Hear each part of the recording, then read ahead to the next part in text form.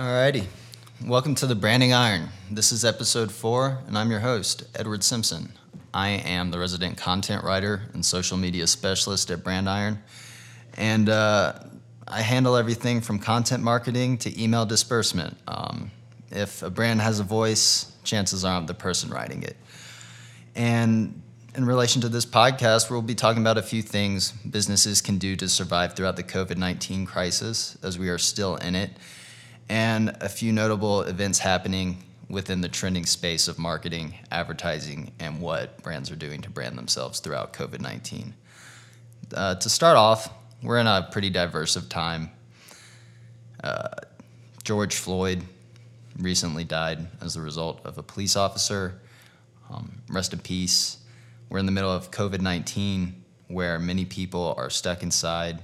And then on top of that, many people are out protesting. There's just a lot going on in the world right now, especially for the USA. And as a result for that, I think something brands that need to start to focus on is branding for their community. There's such a focus on growth most of the time for businesses, especially startups, is how you can get big as fast as possible. But now, especially with the national climate and everything that's going on, isn't going to be the time for figuring out how you can exploit audiences to grow your business. It's going to be figuring out how you can give back, because chances are, if you're a brand in a community, people have already helped you grow to a certain degree. And if you're in that community, you owe it back to them to give them a return. I mean, chances are if you give them a good experience, they'll keep returning and they'll keep funding your business. But it's really more than just finding a reason to fund your business. It's finding a reason to take part. Most of us at the end of the day are people, and it's important to remember you're part of a neighborhood. So a few tactics, strategies that brands can do for their community right off the bat to give those people that value your business more value for themselves is you can create a loyalty program, something to give people rewards or something in return for their business, for paying for your service or your product or whatever have it. You can do things to give them back, whether that's in the form of 50% off their next purchase, whether that's a free product or maybe free hours-long service or whatever you offer.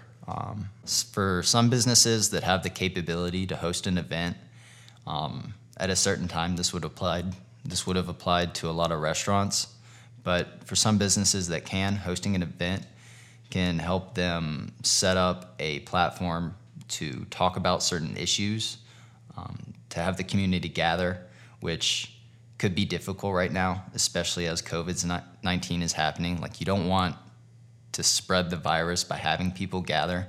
So a good alternate to having people gather in a common space would be like a Zoom meeting, for example. But through events that you host, you can bring up certain topics worth talking about. You can also fundraise for specific causes in your community. Say homelessness is an issue, say housing is an issue, or whatever your specific community's facing, whether it's like police injustice, which is the big topic right now in the nation. You can put funds together to improve it and make your community a better place for everyone. And I talked about those Zoom meetings. I've seen a lot of cool things that people have done that I just want to take time to mention. People have done Zoom meetings where I've seen margarita things. My gym has hosted classes now. I've probably mentioned that 1,000 times. I think I've even written about it in some blogs. But Zoom is a great way to connect with people online, and I think we're going to see a growing reliance on the internet within the coming year as a lot of uncertainty revolves around the pandemic and what could potentially happen, since nobody is certain about what the future holds. So yeah, those are just a few things. Some other tactics that people could be using could include scholarships for people that are less privileged in their communities. By providing someone a scholarship or an educational opportunity, you could be helping them create a better life for themselves and their family later on down the road, whether it's 5 years or 10 years. A scholarship could look like helping them go to certain classes, or it could be even like an internship at your place of work if they're interested in the same type of business you are. And so yeah, those are just some thoughts for how you can brand yourself for the community. Other than that, there's a few other things that I wanted to hit on. A big trend right now that is happening within advertising marketing, and how brands are overall portraying themselves is this tendency to try to create a very emotional piece of content. And typically I would tell brands like emotional advertising is a great way to connect with people and let them know that humans are behind your brand, and that you're more than just like a corporate entity that's main goal is making money. However, now everybody's emotionally advertising because it's a very emotional time, and it comes off ingenuine when it's in such a saturated area. And I think people are already emotional enough as it is. Like, we're already trying to care for our neighbors and our community. You don't need to add to the fire, especially as a brand or a business. I think it's not helpful. And I think that's the biggest issue with these ads is they're not answering anyone's questions. They're not helping them. They're not even providing entertainment, which is like why some people watch ads for the Super Bowl. Like, they're not doing anything. And if you're a business right now, I think the way you set yourself apart through your marketing efforts is you look to see how you can answer specific questions people are faced with right now. Specifically questions that relate to your business and the services you offer. If you see an opportunity to make someone's life easier in COVID because your business can do that, that's where I think the opportunity lies to highlight that. Like, I think as much that businesses owe their communities, it is a point to remember that, like, you have to offer people something valuable, and it's not enough to just create a sad story and post it online and hope that people connect with you because of that. With that said, like, we're experiencing a lot of changings in advertising. That could be one. People don't know how to market right now because there's a lot of questions, so they're just trying their best.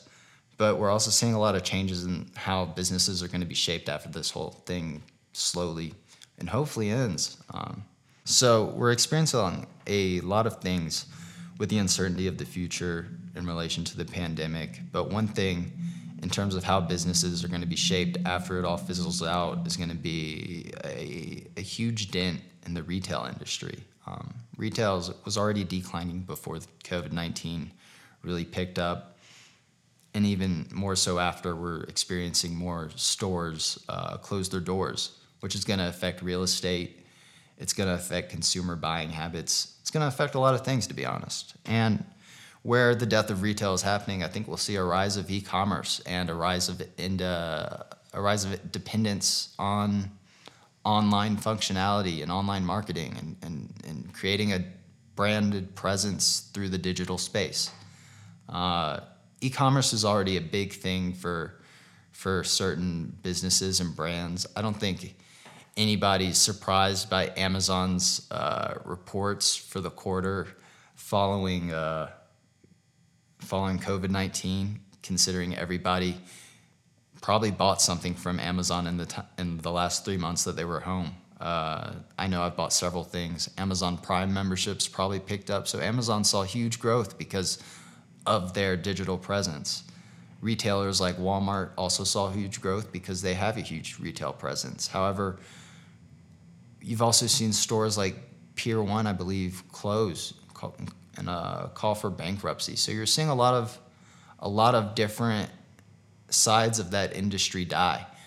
And what's showing is the bigger superstores that had more to offer are the ones that are surviving, whereas the more niche clothing stores that only offered really specific products for specific crowds are dying. And it's showing that thought to gain a larger audience is what helped people. So if you are a smaller store and you're thinking, well, crap, how am I going to get people to come in and buy my clothes?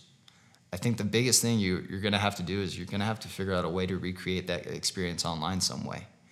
I've seen a lot of retailers utilize their social media to kind of, I want to say, reconfigure a shopping experience for their customers, where instead of, obviously, a customer can't try on something, they might have an employee try it on and show how it looks on the body when they walk or something. And there's just different ways to supplement that interaction to where you can record videos providing valuable information with what's going on at the time for your audience. So it's going to be making sure that your products, services are available for purchase online to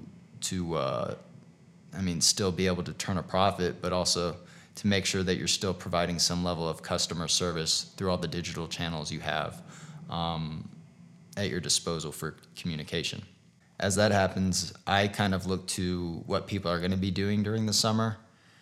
The death of retail is not the only industry that's going to be dying.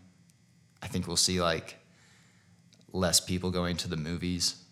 We'll see less people eating out, even as restaurants come back. Like personally, I'm very excited to go eat out at a restaurant and stuff my face with all the food and have a waiter give me a side eye because I refilled my water when it was only halfway full or whatever. Like, I'm excited for all that again, but at the same time, I'll be weary because COVID-19. I won't be going out as much. I know that. I'll probably wait a little when we can start going out. I'm sure tons of people will be doing the same. And as a result of that, I wonder if more people start going outside. State parks, national parks, opportunities for outdoor entertainment or outdoor fun are going to be aplenty this summer.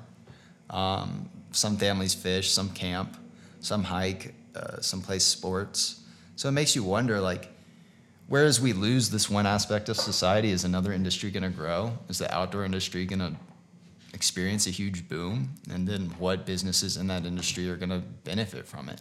I think the businesses that are going to be able to spur people to action, or at least get them excited for the summer and get them excited for all the possibilities that they can spend their summer doing, are going to be the ones that are most successful. So ones with like good content marketing that really aligns with people's lifestyles, ones that start to provide ideas for different ways to spend the day. Maybe you're a fishing brand, for example, and you've released this great line of fishing rods and stuff and all types of things to keep people fishing. But then on top of that, your marketing campaign focuses on providing people delicious recipes to cook fish with after they catch them. Like, there's going to be so many opportunities to fuel that desire to go outdoors for these brands that I would assume that the outdoor industry will see some growth and probably won't be as affected by this whole pandemic and shut-in as other industries will be. And it leaves me kind of hopeful that certain businesses don't die in my city, because like I love eating at certain places, but the reality of the matter is like I probably won't be going to them as frequently. So with all that said, in regards to this episode, it leaves us with like a lot of thought as we embark upon the summer and we make the transition from spring to summer. There's a lot of uncertainty for a lot of brands, for a lot of businesses. And the only thing that you can really give solace to them is saying an online digital presence is going to be your best bet to survive. It's not something that's costly to start up.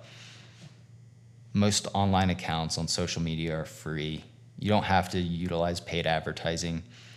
Through organic methods, you can grow followings and attract new audiences. And really, you don't have to pay that money or pay that much money to establish your brand online and start to grow a following. The best thing you can do is create a content marketing strategy that people value, that keeps them entertained, and that prompts them to share it with others to also grow your brand and your community and begin to establish a loyal customer base that helps you grow your business. So yeah, as we embark upon the summer, I wish those listening to this podcast good luck. If you have any specific questions about what you can do for your brand or your business as we approach the summer, and you feel like you need help with your marketing goals and strategies and your branding tactics, please don't hesitate to reach out. You can reach out to Brand Iron online through a contact form, by emailing us, by calling us, and we have a complimentary consultation for anybody interested in our services. So, yeah, good luck, have a good summer, and see you next time.